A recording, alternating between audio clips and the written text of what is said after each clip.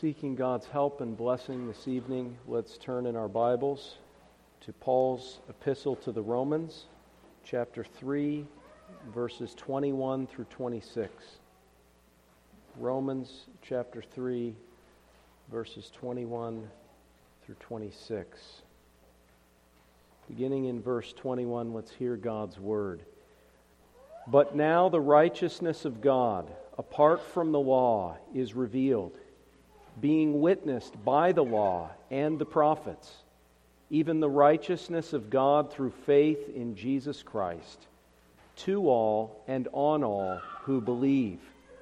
For there is no difference, for all have sinned and fall short of the glory of God, being justified freely by His grace through the redemption that is in Christ Jesus, whom God set forth as a propitiation by His blood, through faith, to demonstrate His righteousness, because in His forbearance God had passed over the sins that were previously committed, to demonstrate at the present time His righteousness, that He might be just and the justifier of the one who has faith in Jesus.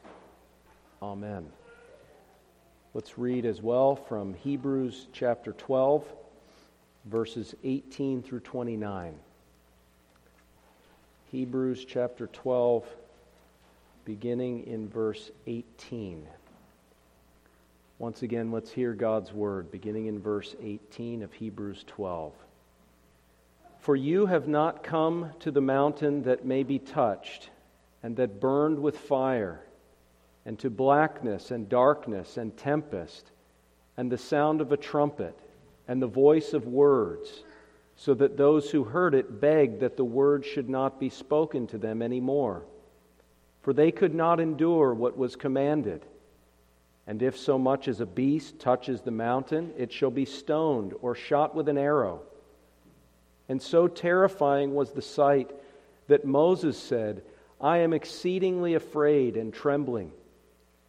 But you have come to Mount Zion, and to the city of the living God, the heavenly Jerusalem, to an innumerable company of angels, to the general assembly and church of the firstborn, who are registered in heaven, to God, the judge of all, to the spirits of just men made perfect, to Jesus, the mediator of the new covenant, and to the blood of sprinkling that speaks better things than that of Abel. See that you do not refuse him who speaks. For if they did not escape who refused him who spoke on earth, much more shall we not escape if we turn away from him who speaks from heaven, whose voice then shook the earth, but now he has promised, saying, Yet once more I shake not only the earth, but also heaven. Now this, yet once more, indicates the removal of those things that are being shaken, as of things that are made, that the things which cannot be shaken may remain. Therefore, since we are receiving a kingdom which cannot be shaken, let us have grace, by which we may serve God acceptably, with reverence and godly fear, for our God is a consuming fire. May the Lord bless the reading and preaching of His word to us this evening. Amen. Oh, with God's help this evening, we seek to consider the blood that speaks. The blood that speaks. Several weeks ago, in our sermon series on Paul's epistle to the Romans, we spent some time considering propitiation, as that word appears in Romans chapter 3 and verse 25, speaking of Christ, our Redeemer, whom God set forth as a propitiation by His blood through faith.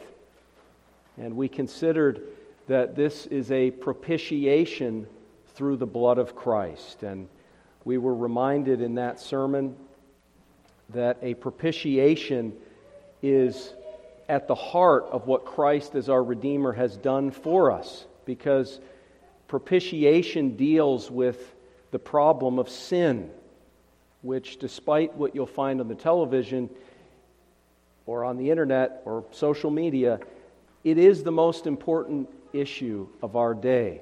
The greatest threat to humanity today is sin, because sin brings the wrath of God. And apart from propitiation, you and I lie under that wrath and will lie under it in eternal conscious torment in hell. And so this is at the center of the gospel, at the heart of what every person on planet Earth today needs to hear. Propitiation. When Christ was a propitiation for us on the cross, it means that through His death He turned away God's wrath and He procured God's favor and acceptance. And so we are sinners, we're filthy, guilty sinners. God's wrath and displeasure hangs over us by nature. By nature we're children of wrath. But Christ, who is the Lamb of God, who takes away the sin of the world, lived a perfect life as the spotless Lamb of God, without spot, without blemish. And He lived in perfect obedience even unto death, bearing our sin, suffering and dying on Calvary's cross, where He endured the infinite, eternal wrath of Almighty God. He cried out, my God, why have you forsaken me?"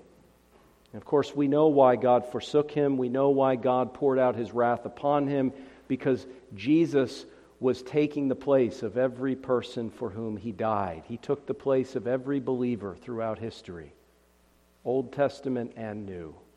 And He satisfied the wrath of God. He appeased God's just and holy and righteous wrath against the sins of His people. And He turned away God's wrath, just like when Jonah was cast into the sea and the tempest was immediately calmed. When Jesus died, the veil that separated God's presence in the most holy place from the people of God was torn from top to bottom. Jesus not only turned away God's wrath, but He opened a new and living way into the comfortable fellowship of God's presence for every single believer. He secured God's favor and acceptance. Just like when Noah and his family got out of the ark, they sacrificed a clean animal, and the aroma of the sacrifice ascended to heaven into the nostrils of God that had flamed with white-hot wrath against the wicked every day. But through that sacrifice, pointing ahead to the work of Christ, God's wrath was appeased, and it was a sweet savor to the Lord. We saw that this word propitiation is a Greek word that's sometimes used to translate references in the Old Testament to the mercy seat, where the blood of the sacrifice on the Day of Atonement was sprinkled as a testimony that the sacrifice had been offered and that God's mercy and favor was upon His people. More could be said about these things, but just as by way of review, we also considered that this propitiation required the shedding of Christ's blood. Without the shedding of blood, the book of Hebrews tells us, there is no remission of sins. And so if sin and the wrath of God is the greatest threat to humanity today, then we can say with confidence that there is nothing more vital to us today, tonight, than the blood of Jesus Christ, by whom the wrath of God is propitiated and turned away and replaced with His infinite and unchangeable favor and acceptance. The blood is crucial. The blood is vital. Without the blood, there is no gospel. We see in the record in the New Testament of our Lord's death that there is blood everywhere. He sweat drops of blood in the Garden of Gethsemane. He was beaten by soldiers, both Jewish and Gentile, beaten with fists and rods, no doubt blood gushing from His face and other parts of His body. He was whipped with the Roman cat of nine tails, with embedded sharp pieces of glass and bone in those strands of the whip that would have utterly lacerated His back and perhaps other parts of His body that were caught in the process. Blood, flesh everywhere, to the point where Isaiah 53 says that He was marred beyond the appearance of a man. And then there was the crown of thorns placed on his head that no doubt caused blood to be flowing down his face. And there were the nails in his hands and in his feet, prophesied centuries beforehand, centuries before crucifixion was even invented by David in Psalm 22. He prophesies this, and so it was. They pierced his hands and his feet, and blood flowed. And when they wanted to test and confirm that he was dead, the soldiers took a spear, and they pierced his side, and blood and water flowed. So there's no way to appreciate the gospel of Jesus Christ if we don't appreciate the blood. This was messy, this was gory, this was not just, well, here's a good religious guru who gives us some principles for a better life. The blood flowed at Calvary. And we saw in that sermon that this was a highly anticipated blood that was shed. All the sacrifices from Abel's sacrifice in the book of Genesis, all the way down, even before that, when God no doubt sacrificed an animal and used the skins to clothe Adam and Eve, but all these early sacrifices in Genesis, Noah, Abraham, on down through the ages, all pointing ahead to the shedding of blood. The whole narrative with Abraham offering up his son and a ram in the thicket taking Isaac's place, the Passover, the sprinkling of the blood on the doorpost, the Day of Atonement, all of these things pointing ahead to this blood. And it is the precious blood. Peter says we weren't redeemed with gold or silver, but with the precious blood of Christ. Acts 20 tells us that it's the blood of God.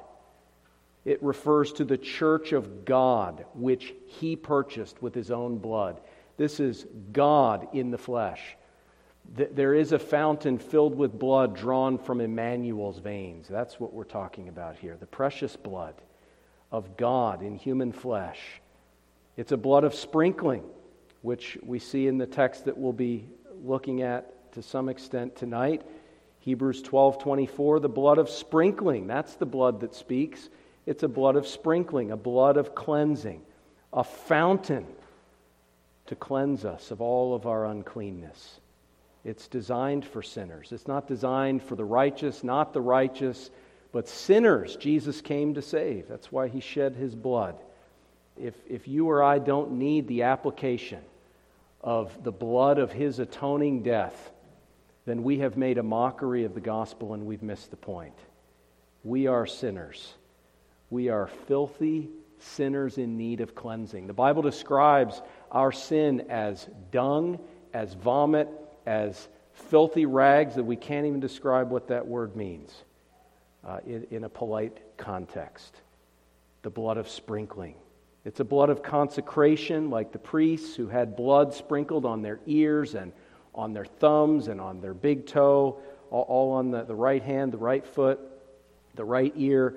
A blood of consecration that Hebrews 9 tells us equips us to serve the living God. It's a blood of intercession. Christ intercedes for us and is our advocate when we sin. John says in 1 John 2, I'm writing to you so that you don't sin, but if you do sin, he says, we got into this before, he actually doesn't say but, he says, and if you sin. There's no excuses for sin. And if you sin, you have an advocate, Jesus Christ the righteous, interceding for you and applying His blood afresh to your conscience. But with all that said, this is a blood that speaks, and we stopped short of this several weeks ago, and I want to pick up at this point, especially because we're anticipating the Lord's Supper, God willing, next Sabbath evening. And so as we're preparing for this, we need to hear what the blood is saying. The blood is speaking. Hebrews 12 says the blood is speaking from heaven. In other words, Jesus Christ, as the God-man mediator enthroned at God's right hand in heaven, the mediator of the new covenant, is presenting His finished work before the Father. And when it refers to his blood, it refers to all that he accomplished. The life is in the blood. So his blood points to his death. It points to his life. It points to everything. He ever lives to intercede for us. All of that is being presented, as it were, before the Father in heaven on behalf of every single believer, as he serves that role as our great high priest in heaven. And that finished work, that blood of sprinkling, is a blood that speaks. We're told it speaks a better word than that of Abel.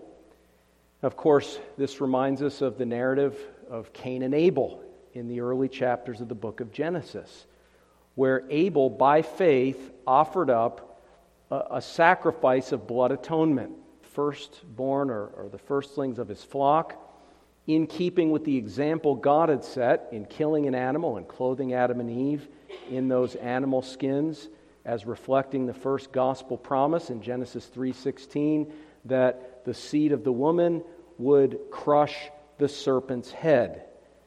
The serpent would strike his heel, but that heel would come crashing down on the serpent's head, and so the Savior would have his blood shed. That's what happens when a serpent bites you in the heel.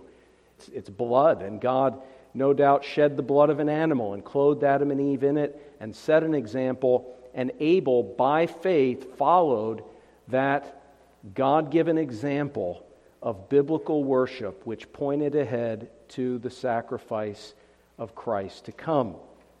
Abel did that by faith, and without faith it was impossible for Abel or his sacrifice to be accepted. But Cain did not come in faith. Cain did not come in obedience to God's example of God-ordained worship. He brought the fruit of the ground. However well-intended it was, he brought the fruit of his own labors. He brought an offering of his own devices, and it reflected that he did not have a true faith in the sacrifice that was to come. That becomes apparent as you read through the passage and other passages, especially in the book of Jude and others that reflect upon Cain, the way of Cain. And so here we have this narrative where Cain is embittered and envious of his brother Abel, and he kills him. He murders his brother Abel. He hides the body, he buries him, he tries to hide the whole thing, and God directly confronts him and says, Cain, your brother's blood cries out from the ground. Now, what do you think that blood was saying? What was the blood of Abel saying? We know the blood of Abel's sacrifice was pointing ahead, speaking a message of gospel truth concerning Christ who was yet to come. But what was the blood of Abel himself speaking as his body lie there in the ground? What was his blood crying out for? Well, it was crying out for justice. And so does the blood of every innocent person who is slain unjustly. When we think of the murderous rampage of abortion, there are gallons, hundreds of gallons of blood that have been shed. And whatever they do with the bodies of the infants that they slaughter, whether that's put into medical research, doesn't matter. The blood cries out. If it's not crying out from the ground, it's crying out from somewhere. And it cries out for justice from the judge of all the earth. But we're told here that the blood of sprinkling, the blood that speaks from heaven, even Christ our mediator, it speaks something better. What could that possibly be? Well, it seems clear that in this context, it's being spoken of as a blood of sprinkling. In other words, a blood of merciful cleansing by the salvation that Christ has purchased. Jesus Christ has borne and suffered the punishment of sin. He has satisfied divine justice. And so his shed blood that you would think would be crying out for justice, you would think that when mankind shed the blood of the Son of God, and then when subsequent generations like you and I, in our natural selves, first came into contact with that gospel, many of us, and we trampled it underfoot, and we disregarded and we shed his blood afresh, as it were, crucifying him afresh through our unbelief, through our depravity, you would think that his blood would be crying out for justice against us. And in a sense, perhaps we'll get to that. Maybe in a sense that's true. But this is speaking of something far better. This is speaking of the blood of Christ, which declares God's mercy for every believer who puts their trust in Christ. Everyone who says that it's not me, it's not my righteousness, it's not what I've done. Nothing in my hand I bring, only to that cross of Jesus Christ I cling. Nothing, what does the old hymn say? What can wash away my sin? Nothing but the blood of Jesus. For everyone who truly believes that gospel message, the blood of Jesus Christ in heaven right now is declaring that your sins are forgiven, is declaring what Christ has done for you, what He has purchased for you. It is declaring a word of mercy. And we see this on the cross. The Lord Jesus Christ reflected this in His words from the cross. And you think of a few of the things that Jesus said from the cross. He said, "Father, forgive them." Jesus, even on the cross, had a heart of forgiveness and a desire for sinners to believe on Him and have their sins washed away. Jesus from the cross said to the dying thief who had repented and believed, He said, "Assuredly I say to you, today you shall be with me in paradise." A word of mercy to a thief, to a sinner, to a criminal, perhaps someone who was guilty even of murder, certainly of insurrection against the government. He speaks a word of mercy. And then, of course, His victory cry at the end, "It is finished." It is finished. A word of mercy. Your sins, though they be many and great, are forgiven. God has, as it were, from a judicial standpoint, forgotten them, and they're cast into the sea. They're blotted out like a thick cloud. They're separated from you as far as the east is from the west. It's not a boomerang that's going to swing back around. No, it's over. It's finished. Your sins are taken away through the blood of Christ. A word of mercy. Secondly, a word of peace. A word of peace. We live in a day and age where people want peace, they don't have peace. A lot of times they go into the life of various churches seeking peace, and of course the church is tempted to heal the wound lightly and proclaim peace, peace, where there is no peace. But the blood of Jesus Christ does not heal the wound lightly, it heals the wound rightly. And it declares peace, peace, where there is peace. As Ephesians 2 says, He Himself is our peace. We have been reconciled to God. We who were the seed of the serpent, who were at war with Almighty God, can now say, if God is for me, who can be against me? God is my God. He's not just the God and Father of our Lord Jesus Christ, but He is my heavenly Father. And I can pray to Him, "Father in heaven, forgive me my debts even as I forgive my debtors." I have been reconciled. There is true peace through the blood of the cross. Paul points this out in Colossians chapter 1 and verse 20. And by Him, it says, to reconcile all things to Himself, by Him, whether things on earth or things in heaven, having made peace through the blood of His cross. And you who were once alienated and enemies in your mind by wicked works, yet now He has reconciled in the body of His flesh through death to present you holy and blameless and above reproach in His sight. My dear friends, this blood speaks a word of peace. Again, not healing the wound lightly, but we're told in Isaiah 53, by His stripes, by those lacerations upon His back, by the Roman scourge, by the Roman whip, by His stripes, we are healed. Our relationship to God is healed. Our relationship to one another is healed. There is peace.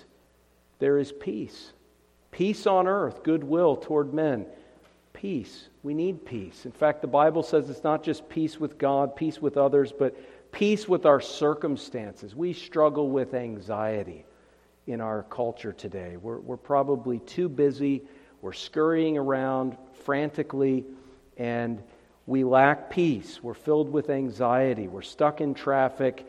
We're fretting and sweating and full of tension, and we don't know what to do. The blood of Christ says you have the peace of God that passes all understanding, because the blood of Christ has taken away that veil that obstructed the people of God, as it were, from His presence. And it has opened a new and living way into the presence of God through the blood of Christ, so that we can be anxious for nothing, but through prayer and supplication with thanksgiving, make our requests known to God. Why? Because of the blood.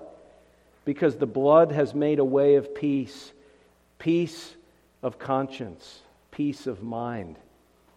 One of my favorite verses is from Isaiah chapter 26, verse 3. This is a comforting word that's made possible by the blood of Jesus Christ. You will keep him in perfect peace, whose mind is stayed on you, because he trusts in you. Peace through the blood of the cross. Thirdly, there's a word of comfort and assurance. This, of course, draws our minds back to what we considered when Christ spoke to the dying thief. If there was anyone who would be struggling with assurance, it's a convicted capital criminal hanging on a cross, struggling with the reality of the pain and suffering of the present time, but also of eternity, which is ever nearing for him in his experience. And the Lord Jesus Christ there speaks a word of comfort and assurance. Assuredly, literally in the Greek, Amen, Amen. Verily, verily, I say unto you, you shall be with me today in paradise. And that's what the blood of Christ does for us. It gives us a word of comfort and assurance. Even as the law of God wounds us, the blood of Christ heals us and comforts us. You see this in Hebrews chapter 10, verse 19, as one example. The apostle says, therefore, brethren, having boldness to enter the holiest by the blood of Jesus, by a new and living way which he consecrated for us through the veil, that is his flesh, having a high priest over the house of God, let us draw near with a true heart in full assurance of faith, having our hearts sprinkled from an evil conscience and our bodies washed with pure water. Now, for those that have struggled with personal assurance of salvation, one thing you know for certain is that as you're struggling with that, you're lacking boldness to enter into the presence of God. This is precisely the thing that you're struggling to do. Maybe you're not afraid to walk into a church and sit down. Maybe you are. But whether you're sitting in the church building, in the pews, or whatever, you don't have boldness to stand before the Lord. You don't have boldness to come into His presence, to come before Him, to draw near to Him. Drawing near to the Lord by faith internally, coming before His face, dwelling in His presence, His felt presence, that requires something of assurance. Because otherwise our consciences are riddled with fear and doubt and suspicion of His mercy and grace. But when we have assurance, we can enter boldly before the throne of grace. And we can perceive it as a throne of grace. And that word grace is able to so modify and supplement our understanding of the word throne that we're not intimidated to come before the King of Kings and the Lord of Lords. But we can have boldness to enter that most holy presence of God. Those that lack assurance often struggle coming to the Lord's table. Now again, in our day, there's such a meager emphasis upon the presence of God in worship, or especially at the Lord's table, that perhaps many have not experienced this. But where there is a robust emphasis on the fear of God and upon His holy presence and upon the reality of what is taking place in the Lord's Supper, Oftentimes, people who struggle with assurance are hesitant and reticent to come forward to the table of the Lord. And how do we deal with that? How do we get to the point where we can draw near and enter and sit down at His table and sup with Him and commune with Him in full assurance of faith? How do we overcome that evil conscience that we find that we struggle with at times? Well, we're told here it's by the blood of Jesus. Hebrews 10:19. What gives us boldness? What gives us assurance? What enables us to go in and draw near to the presence of God with full assurance of faith? What enables us to overcome the evil conscience? It is the sprinkling. Our hearts are sprinkled from an evil conscience. And it's by the blood of Jesus. Well, what does that actually mean? Well, what it means is that, just thinking of preparing for communion, although you could apply it to any situation of confessing your sin, that you confess your sin, you come into the presence of God privately in prayer, in solitude, and you confess your sin, and you conceptualize in your mind the blood of Christ. You think about it, you look to it, you grab hold of it in your mind by the hand of faith, and you lay that before the Lord, and you point to that, and you say, Lord, you have been satisfied. It is finished. Whatever sins I have committed, I will not be so arrogant as to think that those sins are more significant than the blood of your Son, which you offered up for me, for my remission of sins. And you dwell on it self-consciously, not just, a prayer, Jesus died for my sins, amen, or something like that, but consciously dwelling on my sin and the blood of Jesus Christ, the Son of God, was shed for me, and it's over, it's done. And I am given a promise that the blood of Christ cleanses from all sin, every sin. Sin 50 years ago, for some of us. Sin 10 years ago. Sin yesterday. Sin during this worship service. The blood of Christ cleanses us from every single sin. And it gives us this word of comfort and assurance. And when that word is spoken from heaven, dear believer, you need to listen to it. You need to hear it. We sometimes think of Hebrews 12:25, this warning against refusing Him who speaks. We sometimes think of that in terms of the person who's living in unrepentant sin, and they're not listening to the Word of God and the words of Christ and the declaration of God's law and the gospel and so on.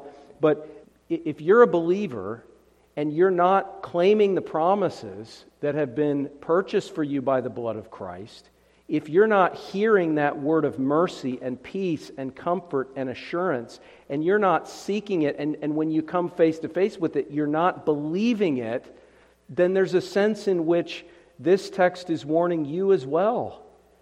Do not refuse Him who speaks. When Jesus comes to you in His gospel and He says, it is finished, verily, verily, I say to you, you will be with me in paradise. When He comforts you, when He declares peace through the blood of His cross, when He declares comfort and assurance, and He says, I am your peace, I will bring you into the Holy of Holies, I will stand with you as your advocate and give you boldness to draw near.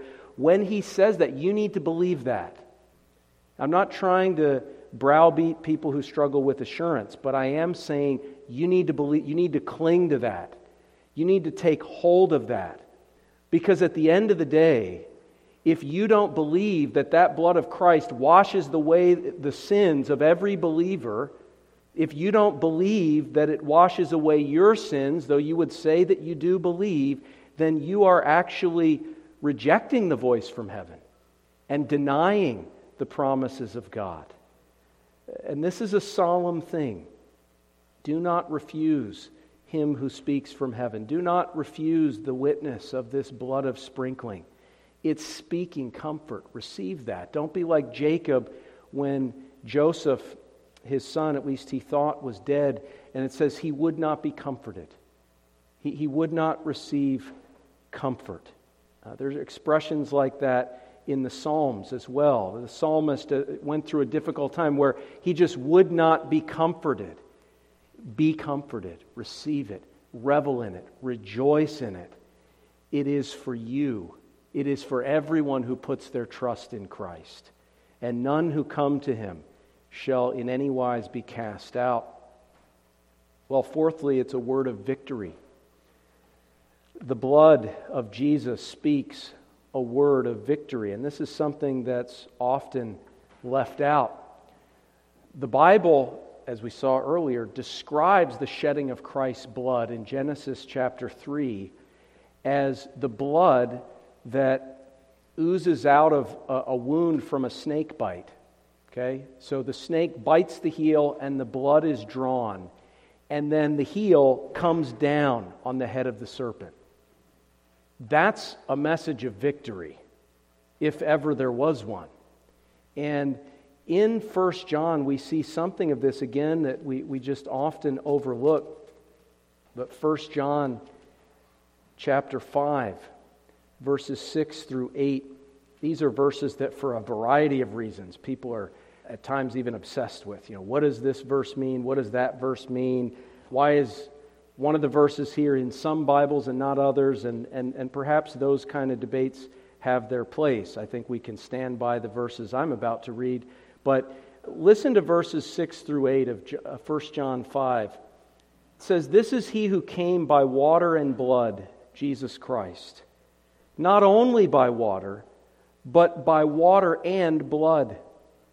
And it is the Spirit who bears witness, because the Spirit is truth. For there are three that bear witness in heaven, the Father, the Word, and the Holy Spirit. And these three are one. And there are three that bear witness on earth, the Spirit, the water, and the blood. And these three agree as one." Now, people, as I said, they debate these things. Is verse 7 something somebody added to the Bible, and people go back and forth? I think it's clear to me anyway, this is part of the Scriptures. But then people debate the Spirit, the water, and the blood. What's the water and the blood, and what are these things referring to? Well, I guess it would be inappropriate for me to mention this without saying something about that, but I will in a moment. But I want you to notice the context here. Verse 5 precedes this entire section. What is the witness that is being declared? What is the purpose of this witness? What is being witnessed? Why does John speak of the Spirit and the water and the blood? Why does he speak of the Father, the Word, and the Holy Spirit? Why is he referring to this threefold witness on earth and a threefold witness in heaven? What are they bearing testimony to? But notice verse 5 says part of what they're bearing testimony to is victory. Starting in verse 4, "For whatever is born of God overcomes the world. And this is the victory that has overcome the world, our faith. Who is he who overcomes the world but he who believes that Jesus is the Son of God?" Then it goes on, "This is he who came by water and blood." So the context here, whatever this means, right? Whatever it means this, that there is a robust and undeniable witness to the victory of Jesus Christ and of all who are united to Him by faith through the blood of the cross over the world. And that's something we need to hear, because we live in the midst of a wicked and perverse generation, and we live in the midst of a world that, just as could be said in 1 John 5 in John's own day, can be said today, that it lies under the sway of the wicked one. And we can be discouraged at the lack of progress of the Great Commission in discipling the nations up to this point in history. And in some ways there's a lot to be encouraged about, of course. And we give thanks to God for the advance of His kingdom. But in other ways, we see so much to be frustrated about, as the world seems to be largely deceived and in the darkness of Satan's grip. But John is saying here that through the blood and the water, we have a testimony of Christ's victory. and of the victory of all his believing people over the world. A victory that will be accomplished. It has been secured, but it will be increasingly accomplished and advanced throughout history and culminated at the Lord's return. But something about the Spirit, the water, and the blood. What's he saying here? Well, some people have said that this reference to the water and the blood, or the blood and the water in this passage, is a reference to the tabernacle, where you have the altar of blood atonement, and then you have the basin of water for cleansing.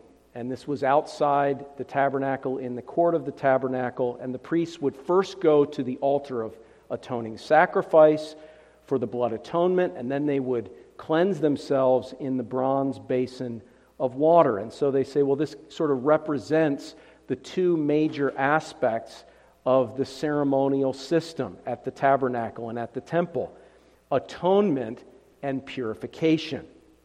And then perhaps others say, you see, this really points to these two main aspects of salvation, which are pictured at the tabernacle with the altar and the basin, namely justification and sanctification. So you have the blood that corresponds to the altar of blood atonement, the sacrifice, and that points us to justification, that Christ has died and risen for us, and in Him, in His obedience and sacrifice, we are declared righteous in the sight of God through the blood.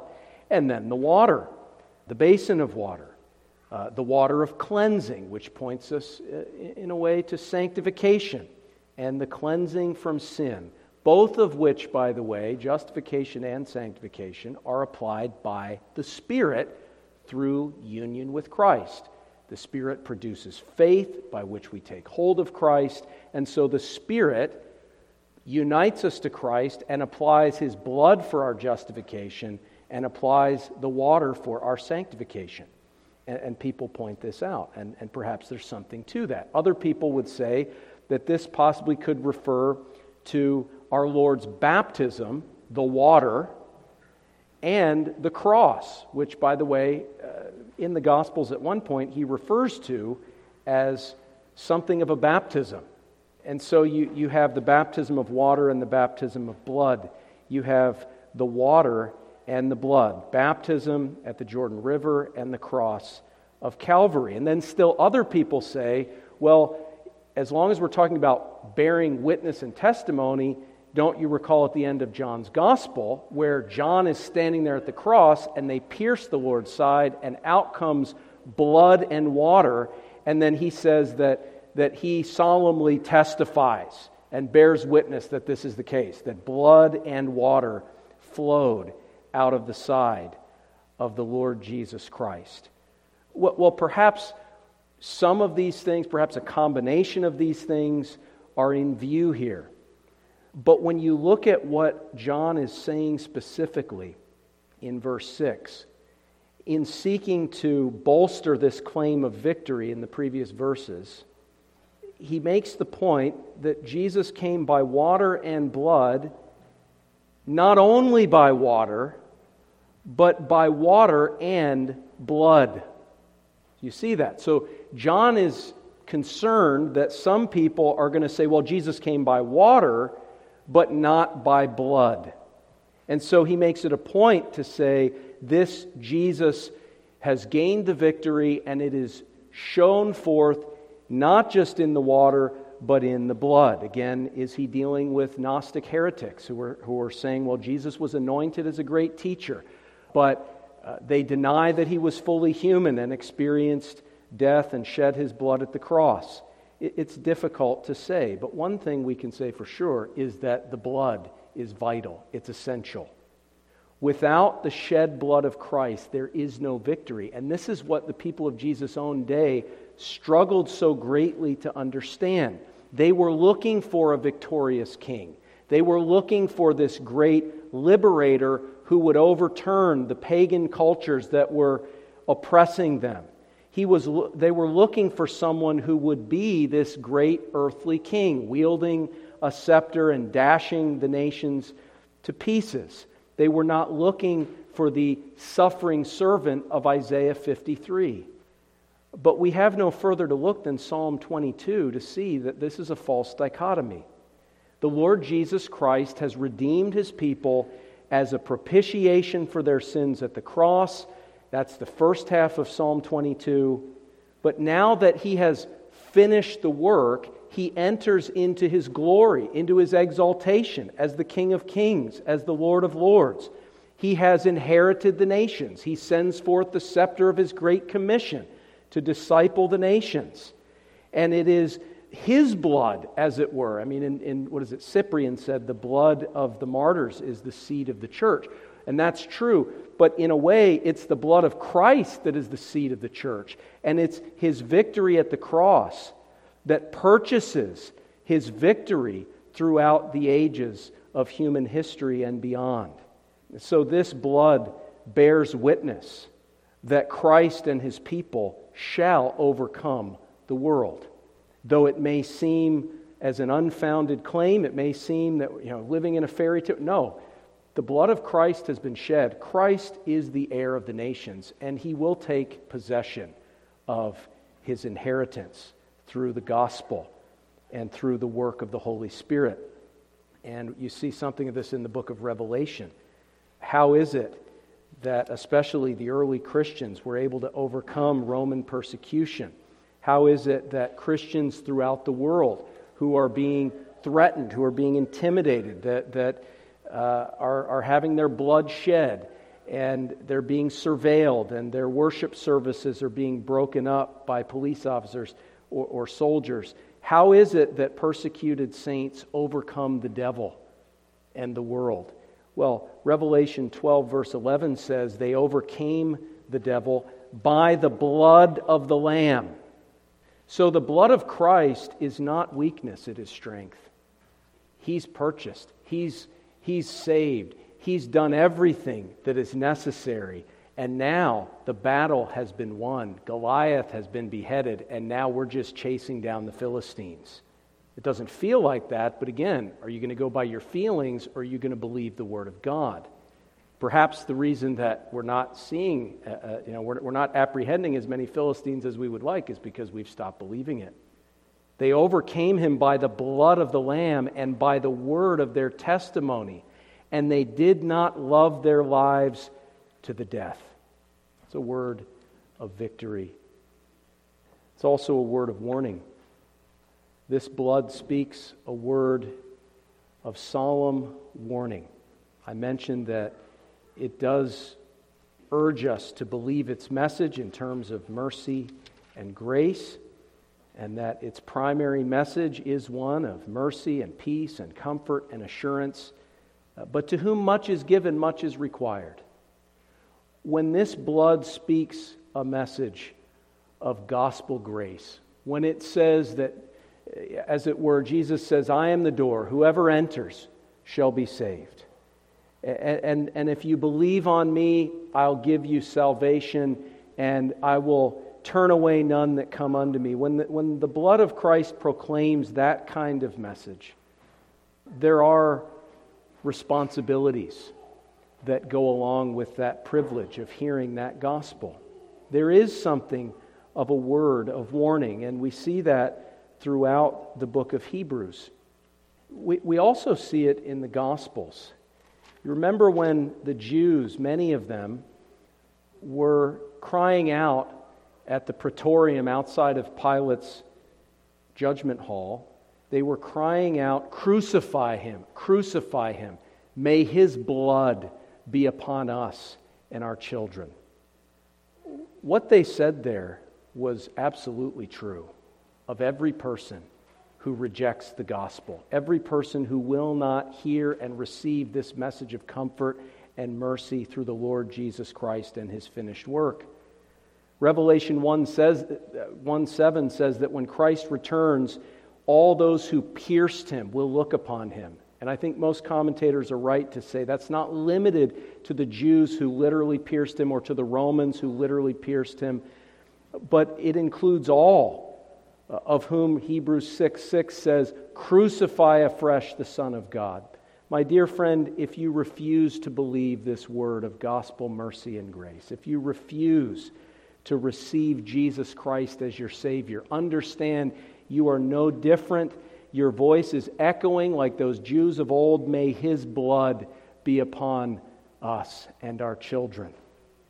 If you will not have the blood of sprinkling upon yourself for your salvation, you'll have the blood of Christ upon you for judgment. There is a warning, and we need to take stock of that. Finally, it's a word of humility. And isn't that what we need? If we think about our society, if we think about our own hearts, it's very easy. It's very easy for us to become proud, to become puffed up, to compare ourselves. There's no shortage of people in the world. If we want to be selective, we can find people to compare ourselves to, and I'm better than her, or she's better than him, and all of this. Paul says, if you measure or compare yourselves with yourselves, you are not wise, and yet we continue to do it. And so I would be remiss if I didn't, from time to time, seek to bring a word of humility, and that's what the blood of Christ does for us this evening in conclusion. It reminds us the reason why this precious blood of the Son of God had to be shed. Now, think about whose blood was shed at Calvary. This is the blood of the altogether lovely one, the Lord Jesus Christ, the fairest among 10,000, the brightness of the Father's glory, the express image of His person, the firstborn over all creation, most beautiful of men, your lips overflow with grace, we sing in Psalm 45. This is our bridegroom. This is our king, our priest, and our prophet. This is the fullness of the Godhead dwelling bodily. This is the one of whom it is said that the light of the knowledge of the glory of God is seen in His face, Emmanuel. For a moment, just forget about the blood, just for a moment, and just think about the Savior. And what an amazing privilege it is for humanity to be created in the image of God, but also to have God Himself taking on humanity such that He is flesh of our flesh and bone of our bone, and that one day we will see Him face to face. And many people in this world 2,000 years ago saw Him face to face. They looked God in the eyes through His humanity. God embraced them. God wept tears over them. God in the flesh. There is nothing that any other religion or worldview that they could even make up that would be more beautiful and more significant and more precious than Emmanuel, God with us. We as Christians in our new nature, we desire Him. We desire to be with Him. We desire to spend time with Him, to hear His voice, to speak with Him, to commune with Him. We desire to have a relationship with God in the flesh. What a unique, amazing blessing that is. And now we have to come to grips with the blood, that He was marred beyond the appearance of a human being. He was put through something that, dear believer, you and I will never experience: the pain, the suffering, the torment, physically, spiritually, from a human standpoint, from a demonic standpoint, from a divine standpoint. The full force of God's infinite and eternal wrath coming down upon this beloved one. Why did it happen? It happened because I sinned and you sinned. And we'll never understand the cross and appreciate it until we understand that He did it for us. Is it a testimony to how much God loves us? Absolutely. But is it a testimony to how vile and wicked we are by nature and how evil our sins are, every single one of them? Absolutely, it does that as well. 1 Peter 2:24 and 25, who Himself bore our sins in His own body on the tree, that we, having died to sins, might live for righteousness, by whose stripes you were healed. For you were like sheep going astray, and have now returned to the shepherd and overseer of your souls, What infinite, amazing love that the shepherd and overseer of our souls would seek and save his lost sheep, you and I, dear believer, that he would seek us, that he would save us, though we're going astray, though we still go astray, though we go astray in some sense every single day, falling short of his glory, not listening to the voice of our shepherd, not following him as we ought. And yet, he is patient. He seeks us. He saves us. He died for us. He bore every one of our sins, past, present, and future, in his own body on the tree. And he did it so that we might die to sin and live for righteousness. If that is not a motive to obey God's law, if that is not a motive, if that doesn't enable us to say with John that his law is not burdensome, if that doesn't enable us to say with James that his law is a law of liberty, then I give up. Because that's it. That's the gospel. That's what we hold dear. That is the word of humility that the gospel of Jesus Christ brings and that the blood speaks to our souls.